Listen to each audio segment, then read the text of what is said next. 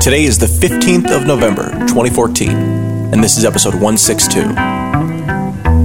This show is intended for informational and educational purposes only. What cryptocurrency enables is new, empowering, and exciting, but we're not experts, just obsessed companions walking the road towards a more peer-to-peer future. This is Let's Talk Bitcoin. Thank you for joining us. We are at the tail end of a long marathon recording session, but we're still so excited to be here because we still have things to talk about.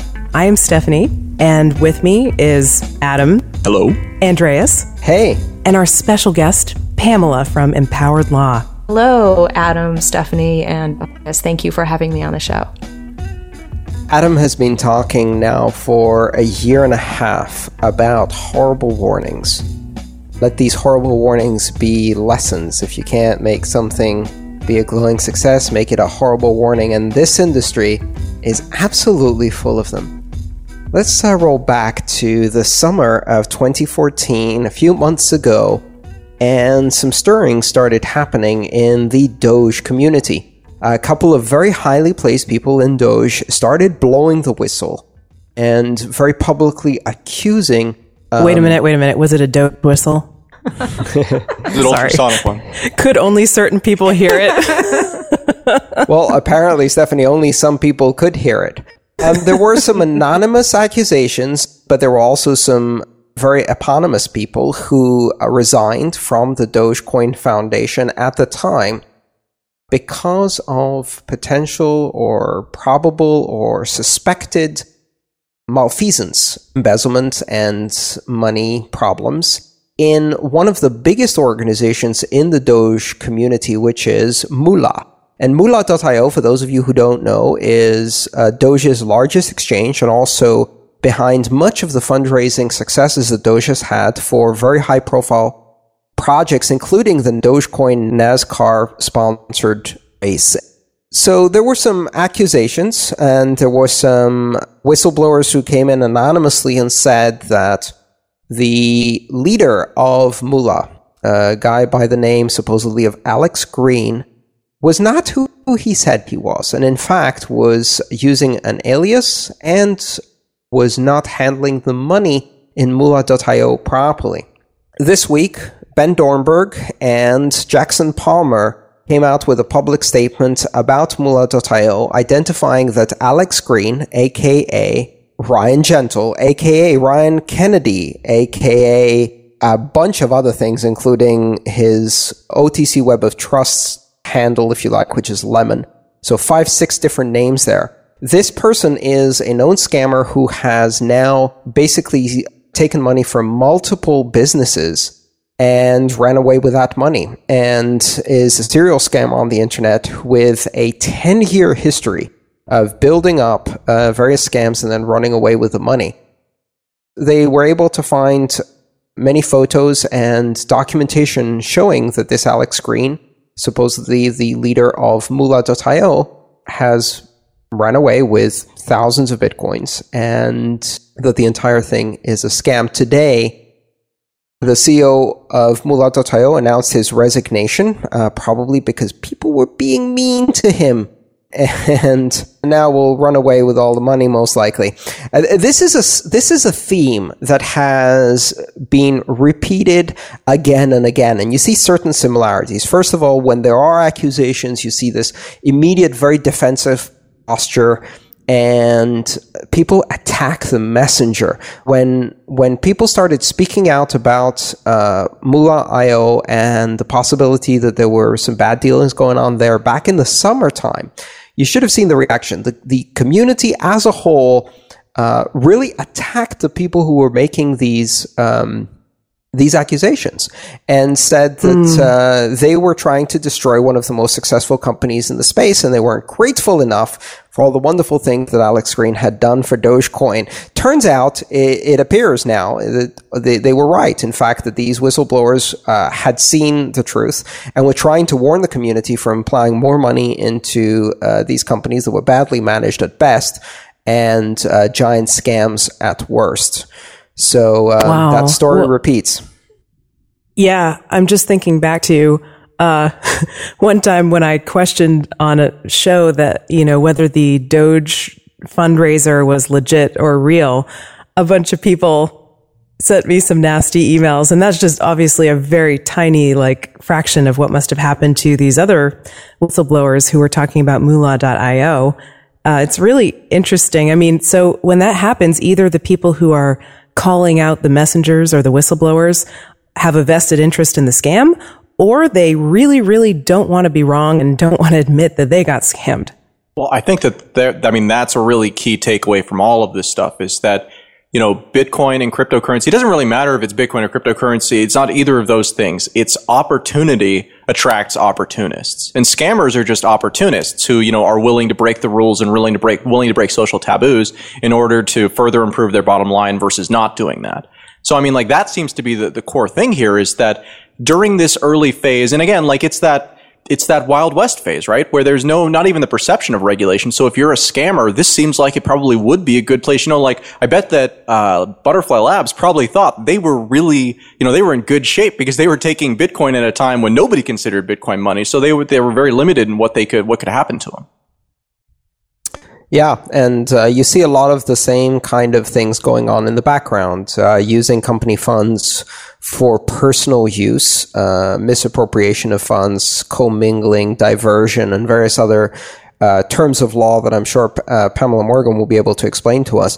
And all of these things happen again and again and again. And the funny thing is people don't want to believe. They don't want to believe that some of the people that they have considered heroes in the industry are in fact scammers. So it hurts to really go after this story and talk about this because, of course, if you don't talk about this, then you're responsible. And I've had that edge of the sword too, right? Which is when I said after calling Karpeles incompetent. And grossly incompetent so many times for so many months and warning people not to put their money in Gox. I was then accused for not being harsh enough because I said incompetent and not criminal. So that was somehow an endorsement. So it's a double-edged sword. If you say too much, then you're attacked as the messenger because people don't like the fact that you're calling their hero scammers. If you don't say enough, then you are obviously shilling for that company. And there's a golden line in between. Well, you have to follow your own voice, but I wonder if this actually points to a larger problem because now we've had the technology, certainly, to demand greater transparency and accountability from exchanges in particular, and just any kind of Bitcoin company. You can use multi-signature addresses and you can view public balances on the blockchain, and these things are easily solvable with technology, but either people don't demand that accountability or companies don't want to provide it, and they just nobody wants to provide it. So there's no one really offering that superior level of transparency. So, maybe this is why, I'm sorry. Maybe this is why boycotts don't tend to work sometimes too. I mean, a lot of people know that Walmart treats its employees pretty terribly, or Amazon, but they still shop there because they're getting, they think they're getting a good deal, or they ignore the facts or whatever, even if they're aware of them. We pass the slavings on to you. I find with a lot of businesses in this community, we get really excited about the ideals and what could be. And so many people want to rush by these sort of mundane, boring legal things. But, as you mentioned a moment ago, Stephanie, multisig has been around for a year, and many of my clients implement it within an hour. If you have a full signature plan where you have division of duties, it might take a week tops. And that includes having board meetings, making sure everyone's on the same page, putting email strings in place, and so on and so forth. So, the idea that it's this huge, onerous, big problem and it takes tons of time and, it's taking focus away from doing what we really want to do, which is change the world. It's kind of a misnomer. It's not really true. Have you all set up multi-signature accounts? I know you have, yes. Andreas. Yeah. I have too. I have not. And you have not. Uh-oh. I have not, no. We need to chat, my friend. Well, obviously. Yeah. So, Stephanie, what was the experience like for you?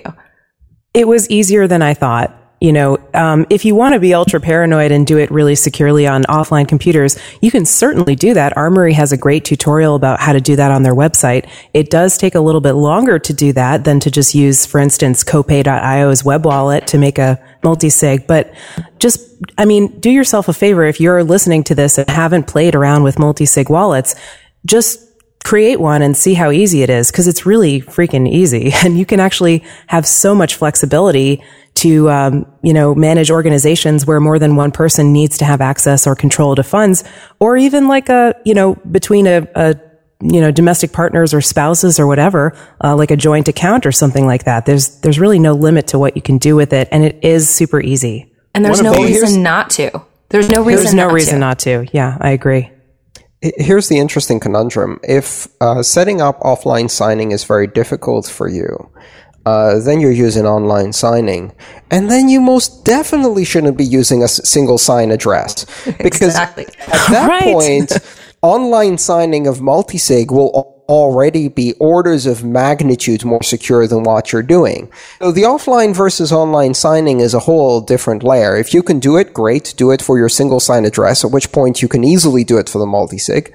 If you can't do it for your single sign address, then you should be doing multisig with online signing, because that will be orders of magnitude more secure. And really a single signed address with online signing and a web wallet, that is the worst possible scenario. And to ask investors to put their money into that kind of system in this day and age, when you're supposedly running a technology company that has expertise in this space, well, that's just embarrassing. I mean, investors should demand this stuff from the get-go as absolutely basic. And even if you don't think of yourself as an investor, if you're investing, quote unquote, in a crowd sale, you're an investor, and you should be demanding this from the companies that you are giving your money to, or your Bitcoin to, or whatever it is that you're giving. Now, on that note, I saw that recently the BitShares note, is that what it's called, Stephanie? I can't recall. BitMusic, BitTune, something like that? Oh yeah, BitShares Music. BitShares Music, okay. So BitShares Music has a fundraiser going on right now that uses a multi-sig address. And one of the things that I noticed was that you can actually not send to a multi-sig address from either Counterparty's wallet or from CryptoKit's wallet. So both of those, they show up as invalid accounts. So this is obviously a short-term problem, because it's, these addresses haven't really been in common use until somewhat recently, so it'll get updated. But it's not an instant process. And it actually is, I think, having detrimental impacts, because these are highly used wallets these days. Yeah, but if someone has the savvy to figure out that they should be demanding that the company they're going to invest in is using a multi-sig address, they should be able to figure out how to download another Bitcoin wallet that supports sending to multi-sig addresses, right? I'm not arguing that this shouldn't be a requirement or that people shouldn't expect this. I'm just noting that right now, trying to use it with the two wallets that I find myself using most often, I could not even send to an address. So again, I assume it'll be fixed. And who are they again, Adam? Which wallets are these? That's CryptoKit and then counterwallet.co. Neither of them recognize addresses that have the 3 prefix as valid. Shout out to both. Please integrate soon. Yeah, seriously. It's been a year. You can do it. We know you can. Yeah, and that problem will over time, but maybe it's a bit of a chicken and egg thing, because as more people start to use multi-sig addresses and get comfortable with them, wallets will have to integrate multi-sig support in order to stay relevant. Yeah, absolutely. This is totally a short-term problem. I'm just saying, none of this stuff happens instantly. It's just the nature of these decentralized environments. When an innovation comes out, it really requires people to use it, and requires, there is that chicken egg problem. You need people to use it before it makes sense for the other open source participants in the ecosystem to really take it seriously and devote resources to it. Sure, but this is one of the areas that we, constantly struggle with in Bitcoin. As we're talking to the mainstream people or people who are new users, as far as I'm concerned with, are they going to misplace their key? Are they going to have an issue with access later? And so I usually try to set them up with a wallet that has multi-sig, so that if they're not too sure, maybe we can have someone else who's a more advanced user be one of their signers, where they can't really run off with the money, but where they can help them.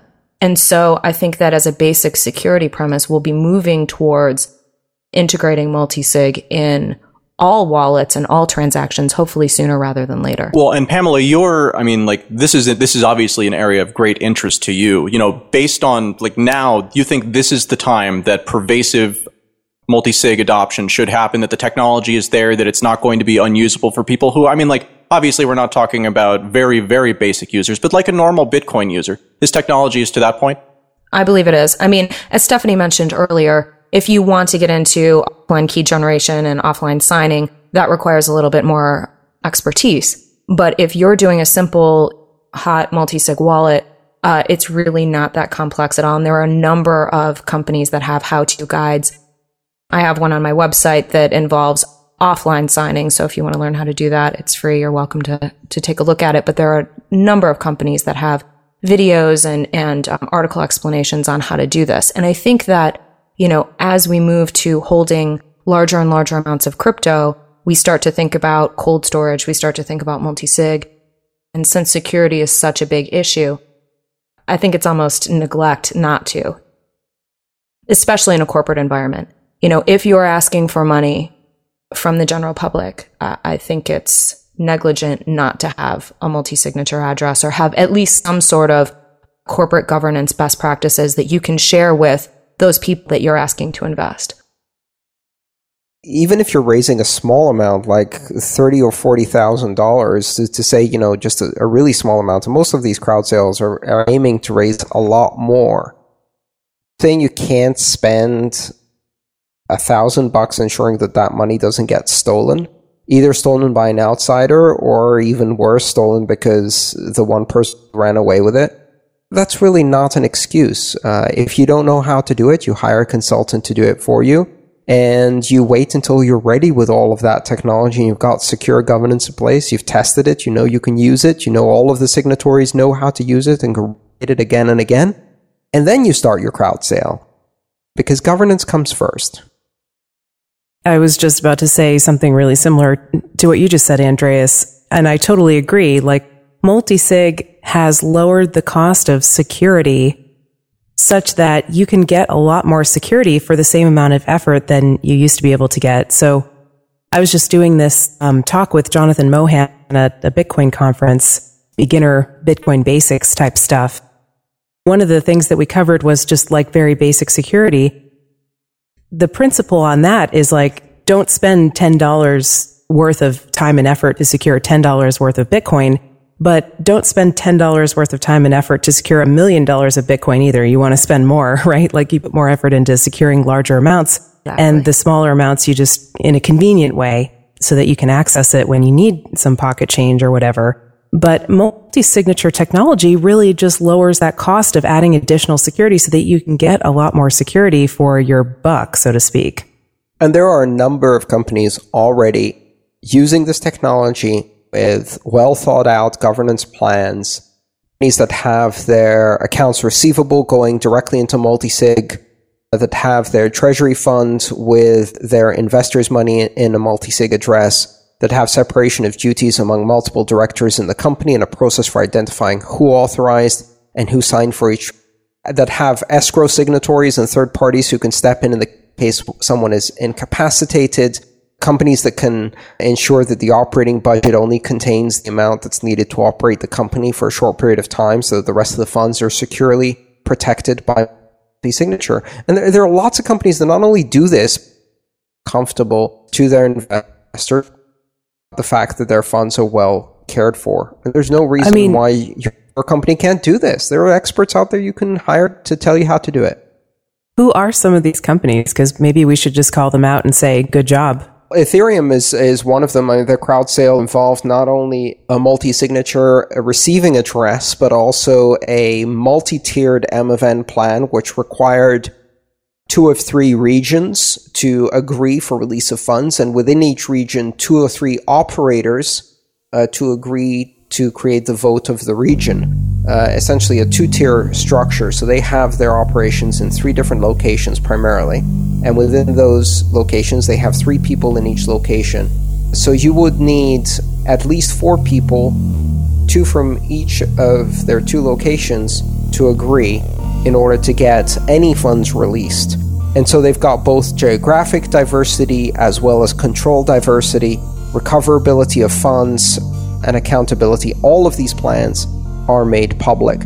There are other companies. One of the companies I advise, and I'm making that as a disclaimer to say that I'm advising this company, CoinSimple, which has raised a small amount of money for its initial funding round, and they're decentralizing payment processing. They have a full multi-signature corporate governance plan in place. All of the investor funds are held in a multi-signature address, and they only disperse the operating budget every time they need to pay for a month's expenses. So there are companies out there doing this.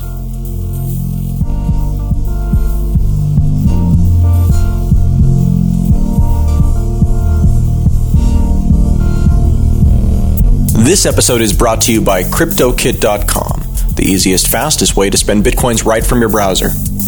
Today's magic word is open. That's O-P-E-N, open. You've got until the 19th of November to visit letstalkbitcoin.com or the Let's Talk Bitcoin iPhone app and enter it for your share of the listener rewards. Here's the recipe for dealing with accusations of fraud. Here's how it should work. If you're accused of fraud and your company is handling other people's money, what you should do is double down on transparency and accountability and provide a full accounting of where the funds are, who controls them, how they're controlled, and what your operational plans are to ensure that those funds are secure on behalf of the people who have entrusted you with their money. Here's how it actually plays out. Someone accuses someone of mismanaging money in a company, at which point the person being accused becomes defensive, says that they are being slandered, and in turn turns around the accusation and attacks the messenger, saying that they are, pick the accusation, jealous, greedy, a disgruntled employee, someone who wanted a bigger part of the company or whatever that is. And at the same time, they pile on with the idea that everyone's being mean to them, nobody understands them, their family and themselves are being threatened, and that's why they need to immediately leave the country with all of the company's money and disappear. That's exactly what happened with NeoNB, with Danny Brewster. That's what happened with Mark Karpeles, who also, accused everybody who was saying that there wasn't money of being dishonest and jealous and greedy, and then promptly disappeared because he was fearing threats. We've seen this story again and again. If you see someone being extremely defensive, and instead of providing accountability for how they're managing other people's money, instead be all offended about how their feelings are not being considered, how everybody else is slanderous, and how they need to disappear with all of the money. Anything that's a pre-sale, anything that's short on details and is promising big things without really having any evidence to back that up about how they're actually going to deliver it to you, I would be very, very skeptical, whether it's a new proof of stake coin with like an IPO, whether it's a crowd sale for a new technology that doesn't have a white paper, doesn't have much of a website, doesn't have much of anything. If it's, somebody just posts a Bitcoin forum of, hey, I'm starting this project and they've got a newbie account or whatever, or somebody who even wants you to download some software, all of those things could be red flags. Just be careful when there's not a lot of supporting evidence. You really have to apply the scientific method. As Pamela said before, people get really excited about new projects in the space, but it seems to be maybe the exception rather than the rule that they work out as planned and operate in an honest fashion. I have to say, I'm surprised at the number of companies in this space that are able to raise money without an MVP, a minimally viable product. Me too. To be able to raise large amounts of money without something to show people and say, okay, this is what I'm doing. And yet in this space, I see it over and over again where people come to me and they say, I have this idea, I want to do fill in the blank. How can we raise money? And my immediate response is, wait. Let's really, really figure out what it is that you're offering. How are you different than other people that are in the space? What exactly is it that you want to offer, and kind of taking the grand idea and then bringing it down into something small and palatable that you can actually deliver on. And I think that that's something that we'll see this industry start to evolve towards, because I think there are only so many times that people can get burned by crowd sales and by not having something that's viable come out of their investments before they're going to demand that. For all of the hatred of government, in many cases is extremely well justified. The idea that there's no reason for the rules you see around securities, I think we need to examine that idea a bit more carefully. We may all disagree about the value of governments, and in fact, most of the people in this particular industry agree that government doesn't really protect consumers when it comes to securities, when it comes to banking, when it comes to regulation. However, that doesn't mean that there's no need for regulation, or rather that these rules didn't come from somewhere. The place these rules came from was rampant fraud occurred in securities in the early days of securities issuance. Now, we have better ways of doing things with Bitcoin. We have ways to decentralize control and authority in such a way that customers or buyers of these securities or crowd sales or whatever you want to call them can themselves from fraud. However, if the company that's doing the crowd sale is not decentralizing control and authority over the funds, essentially what you're saying is that that company, or specifically the person who has authority and control over the funds, should be trusted with other people's money. And the simple truth is that whenever some single person is trusted with other people's money, they ran away with that money. Every single time, they will run away with that money. So if you want people for their money, then you want to say, we don't need government, we're above regulation, we don't need the regulation, this is a brave new frontier. Great. Use the tools of this brave new frontier. Use programmable controlled distribution with multi-signature. Diversify your control structures. Diversify authority. And provide transparency over those funds. If you're not doing that, then guess what? You need regulation, because otherwise I know exactly how the story ends. You run away with the money.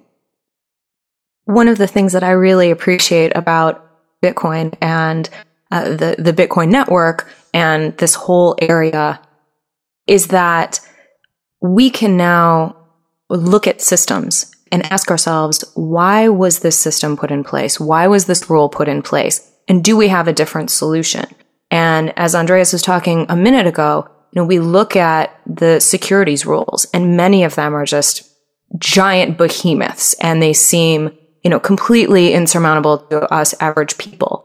And then we start to really parse them out, and we look at, okay, well, why is there a requirement that in order for you to issue security, you have to have the name of the director? Well, that's because if we don't have their address, if they run away with the money, how are we going to get the money back? Otherwise, as we're left so often in this space, we say, oh, well, this person's gone. We have no way to find them. We have no way to get the funds back. And that's okay as long as you know that that's what you're investing in. As long as you're aware that you're investing in a crowd sale or something that doesn't have that sort of protection, but you can't act as if you're a corporation and then not actually provide the protections and avail yourself of the Bitcoin ecosystem. Scams are going to continue to exist, just like altcoins are going to continue to exist, as long as they're profitable scammers, or to the altcoin developers. I'm not saying that all altcoins are scams, but certainly a lot of them are. I'm just kind of comparing the two. Scams are going to keep happening as long as someone can make money from it. I mean, that's just the way it is. As many rules as there are in place, those rules don't always work, even if they have great intentions and they're very strict. They don't always work to protect people, because as long as there's that profit motive for the scammers, it's going to push things toward that direction. They're going to keep having scams. So I think the best thing that we can do is to make it less profitable for someone to be a scammer by just applying a lot of skepticism. This discussion is great because understanding the response and the PR that comes from someone who is a scammer who's trying to keep up the facade is really helpful in applying that skepticism and that reality check about whether we want to continue to give them our moral support or tacit support, or we want to them out. Absolutely. And just because a company isn't following all of the quote unquote rules doesn't mean that they're necessarily a scammer. What it means is we need to look at them and say, well, why aren't they doing that? Is there a good reason why using multi-sig? Probably not. Is there a good reason why you don't have a management team in place or why you don't have a minimally viable product? If there is, great, that's okay. But if there isn't, I think we need to ask ourselves those critical questions. And we need Sometimes it seemed like there's a good reason, Yeah. I mean, I remember Butterfly Labs, they had all kinds of excuses about why they weren't shipping their products for a year. And a lot of them sounded pretty good and plausible. Their supply chain broke down. They didn't get the shipment of silicon from China and they had to wait and they're manufacturing it in Chicago and whatever, just all these excuses. But applying skepticism to good sounding reasons can also be really helpful. Absolutely. Well, let's look at another hypothetical scenario. Let's say you have a company that says that through arbitrage between exchanges, they can deliver guaranteed profits on a monthly basis between Bitcoin exchanges. Now, if I'm not mistaken, the concept of guaranteed profits on a monthly basis is the very definition of a Ponzi scheme. In this particular case, if that was your guess, ding, ding, ding, you win.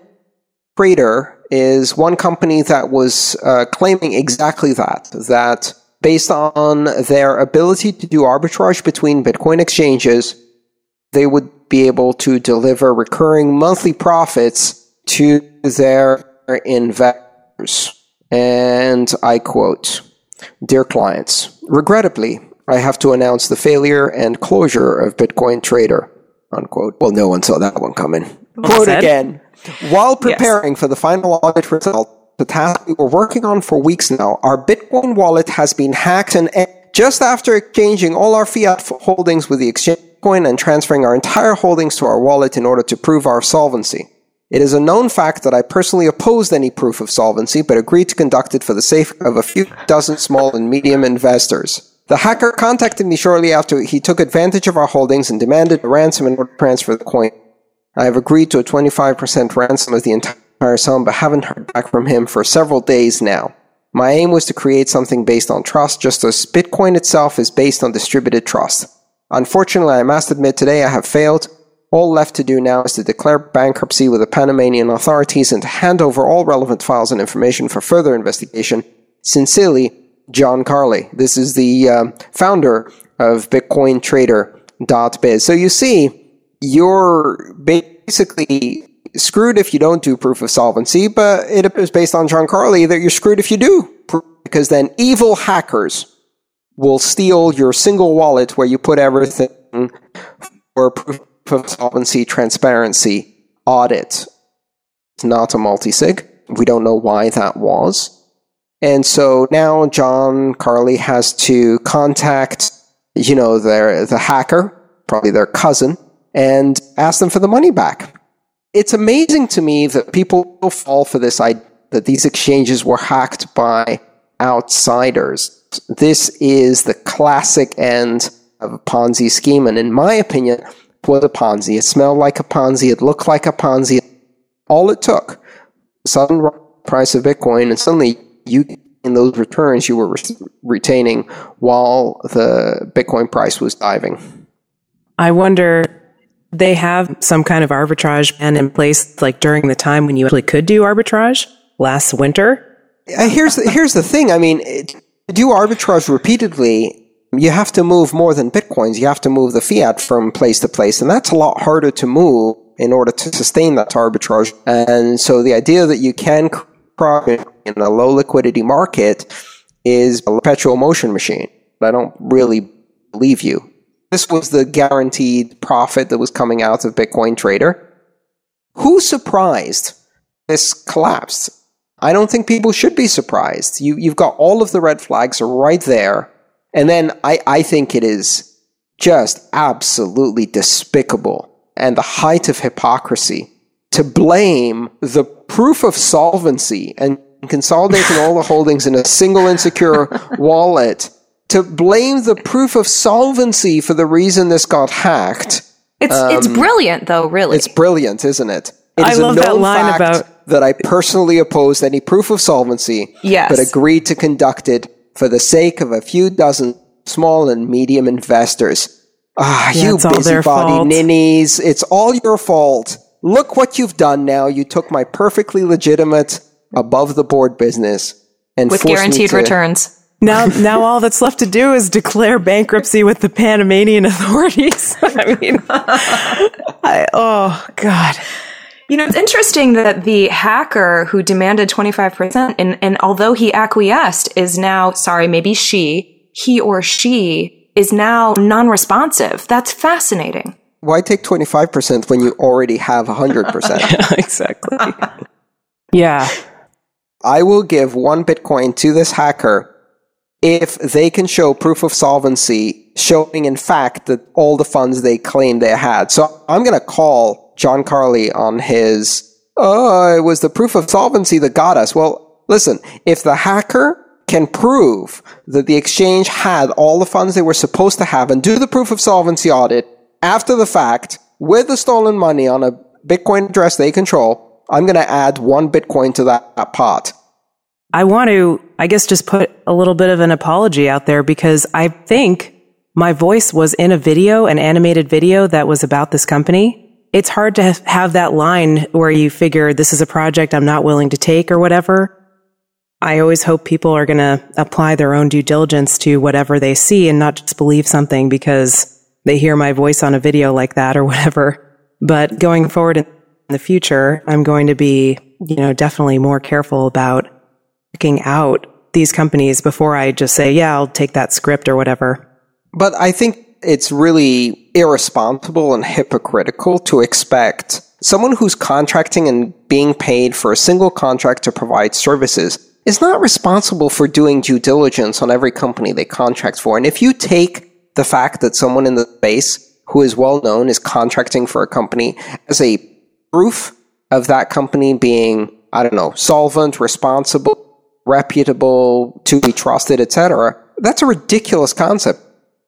Keep in mind, as a contractor, you're taking a bet that you're going to deliver these services and hopefully they're going to pay you. And every time you do that, there's a small risk the company isn't going to pay you for the services. Yeah, and they did pay me, and thank you. I appreciate that, Andreas.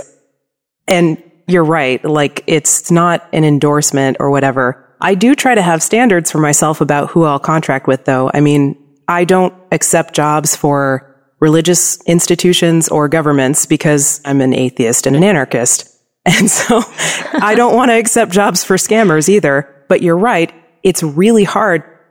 Is it included in my responsibility for doing a one-liner on a video that I don't really even have time to check out because the pay is not really worth it that much? Do I have to go and audit them? No, I don't think so, but do want to just take some responsibility for that and just let everybody know that I'm just going to try to do better going forward. That's very big of you, and that's really very honest of you. But I still will say that it is hypocritical to say, do the due diligence for money I invested in this company, but it's Stephanie's fault because she didn't do the due diligence just for a voiceover. That's just basically ridiculous. You shouldn't be held to that kind of standard just as a service contractor. And remember that many times it's insiders who have been with a company for months and years who discover these sorts of things. So, not necessarily in this exact instance, but this didn't happen overnight. These companies get investors, they get in marketing because they're planning to offer some sort of service. And so the idea that a contractor who is contracted to do a specific job would have some sort of inside knowledge that the rest of us wouldn't have is absurd. In my contracts, I explicitly forbid companies that I advise from using my name. So one of the ways I tried to protect myself again is to say, you can't use my name as an endorsement for your product. And I advise, half a dozen companies that people don't know about because they're not allowed to publicly say that because that would be taken by many with no reason to take it that way, but they would anyway. It would be taken as an endorsement. And I don't want that. I've been burned before by people who throw my name out in order to build up their own credibility. And then, someone runs away with the money and it's a problem with my reputation.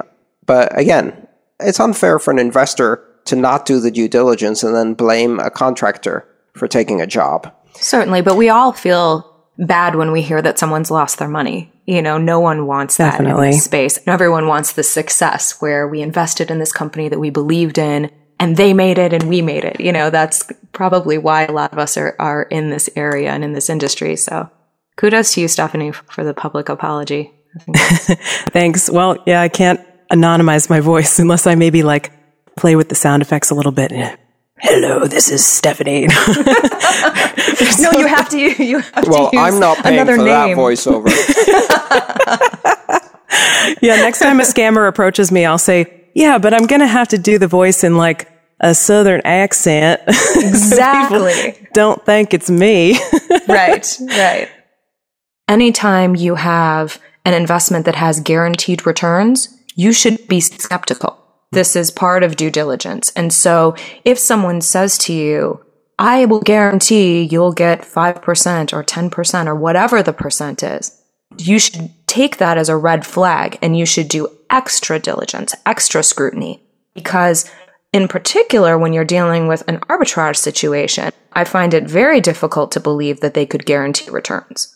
That's a great thing to point out. Just about Bitcoin mining in general. Now, not that Bitcoin mining is a scam, but as we've covered before on the show, Bitcoin mining is designed to not really be profitable. It's designed to just be barely profitable, and only for those who can really kind of beat the crowd. It's designed to be an arms race where only the people who are more advanced than the average are going to make any kind of returns, let alone profits, you know, after they think about what they've invested in mining hardware. I think it's well known to a lot of people who have been in the Bitcoin world for any length of time and understand mining that it's really not worth it for individuals or really for companies, you know, unless you're going to have some giant mining plantation in Antarctica to take advantage of the natural cooling or the Nordic Circle or whatever. I'm trying to picture that. That's what they do now. There's seriously are mining plantations in Siberia, in Norway, like in just these cold places to take advantage of the natural kind of cooling from the cool weather because it generates so much heat. And it's kind of a ridiculous commentary on mining that they're putting these warehouses in Siberia and things like that. So it does make sense. Yeah. If you're going to invest in someone who's mining and they say they're located in the Caribbean or the British Virgin Islands, you have to go, Things that make you go, yeah. I know the British Virgin Islands is a popular destination for incorporating Bitcoin companies. Exactly. But maybe not the place to put your mining farm. But about Bitcoin mining in general, I think it's known to most people who've been in Bitcoin for a while that at this point, like, you really can't strike it rich by mining. Even if you're going to buy shares in one of these big mining farms or whatever, it's probably not going to work out if you're counting on the Bitcoin that you get by mining, by purchasing your mining contract or whatever going up. You might as well just speculate on Bitcoin. You might as well just buy Bitcoin directly instead of investing in mining and sit on that if you think it's going to go up. I guess that bears repeating just for our new and maybe just joining us. Mining as an individual or as a small operation for Bitcoin is not probably going to work out to your profitability. Exactly. There are probably ways that you could spend your time and money and effort more profitable at this point. In general, I think we should all be aware and look for some of the red flags that occur again and again in these types of businesses. Good or worse, we're in a business that is moving extremely fast. We're in an industry that didn't exist 5 years ago, that is disruptive, that is promising, that has this amazing technology. There are going to be a lot of innovations. Amongst all of these are opportunists who see the combination of disruptive technology and also money, especially money without borders, as a tremendous opportunity, and they will take advantage of as many newbies as possible, especially since there are so many newbies. This space is growing really, really fast. Every week, thousands of people discover Bitcoin for the first time. Perhaps hear stories of other people who did well with early Bitcoin investments and think they can get rich too, and get rich quick with little effort, which is always a bad idea. then they get taken advantage of by an opportunist. So red flags, if you see a scheme that appears to be a get-rich-quick scheme that promises returns without risk or giant returns or that glosses over the details, if you see companies that don't seem to have products, if people you've never heard of have any reputation or history within the community, if you see people blowing the whistle, pay attention to what they're saying. So far, seen maybe one or two disgruntled people blow the whistle within quotes, people who are actually reputable and not scammers. But at the same time, I've seen 100 whistleblowers who are absolutely bang on right about what they were saying, and the people they were accusing were in fact scammers. For the most part, someone's blowing the whistle, there's a reason. So pay attention to these signs, these red flags.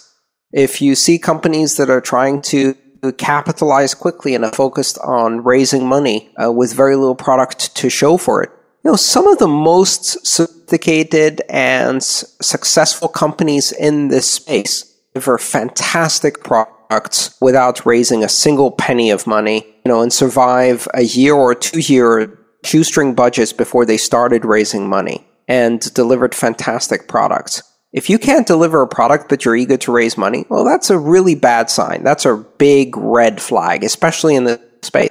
There are so many people willing to work either for free or willing to work for equity that you should be able to build a team, provide your vision, and get people excited enough to give you some of their labor and think as a team.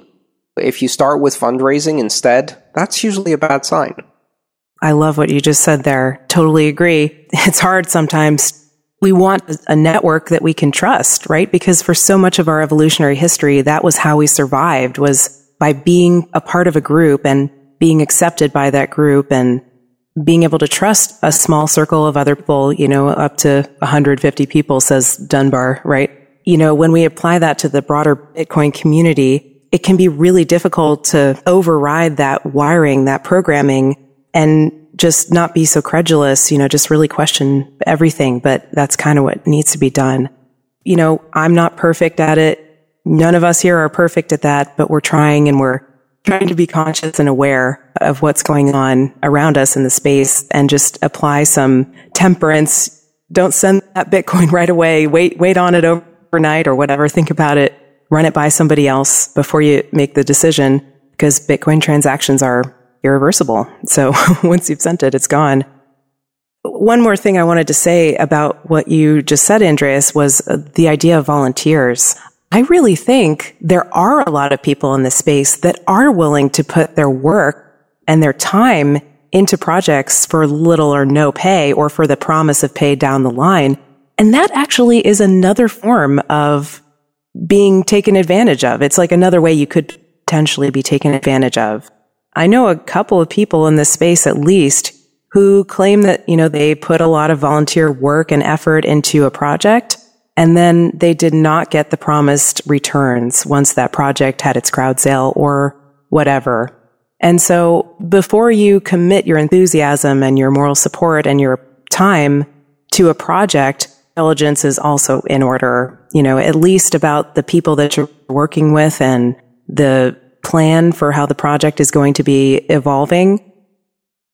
That can be a way that people get really burned out, and protecting yourself from that burnout so that you can work on other projects down the line that maybe you are really excited about and maybe they're your own projects is important, because we don't want to see smart, talented people get burned out and not do important projects later on down the line that they could have worked on if they weren't burned out. I agree, Stephanie. I talk to a lot of entrepreneurs in this space, people that are working on a number of different projects. And the best advice that I can give you is write it down.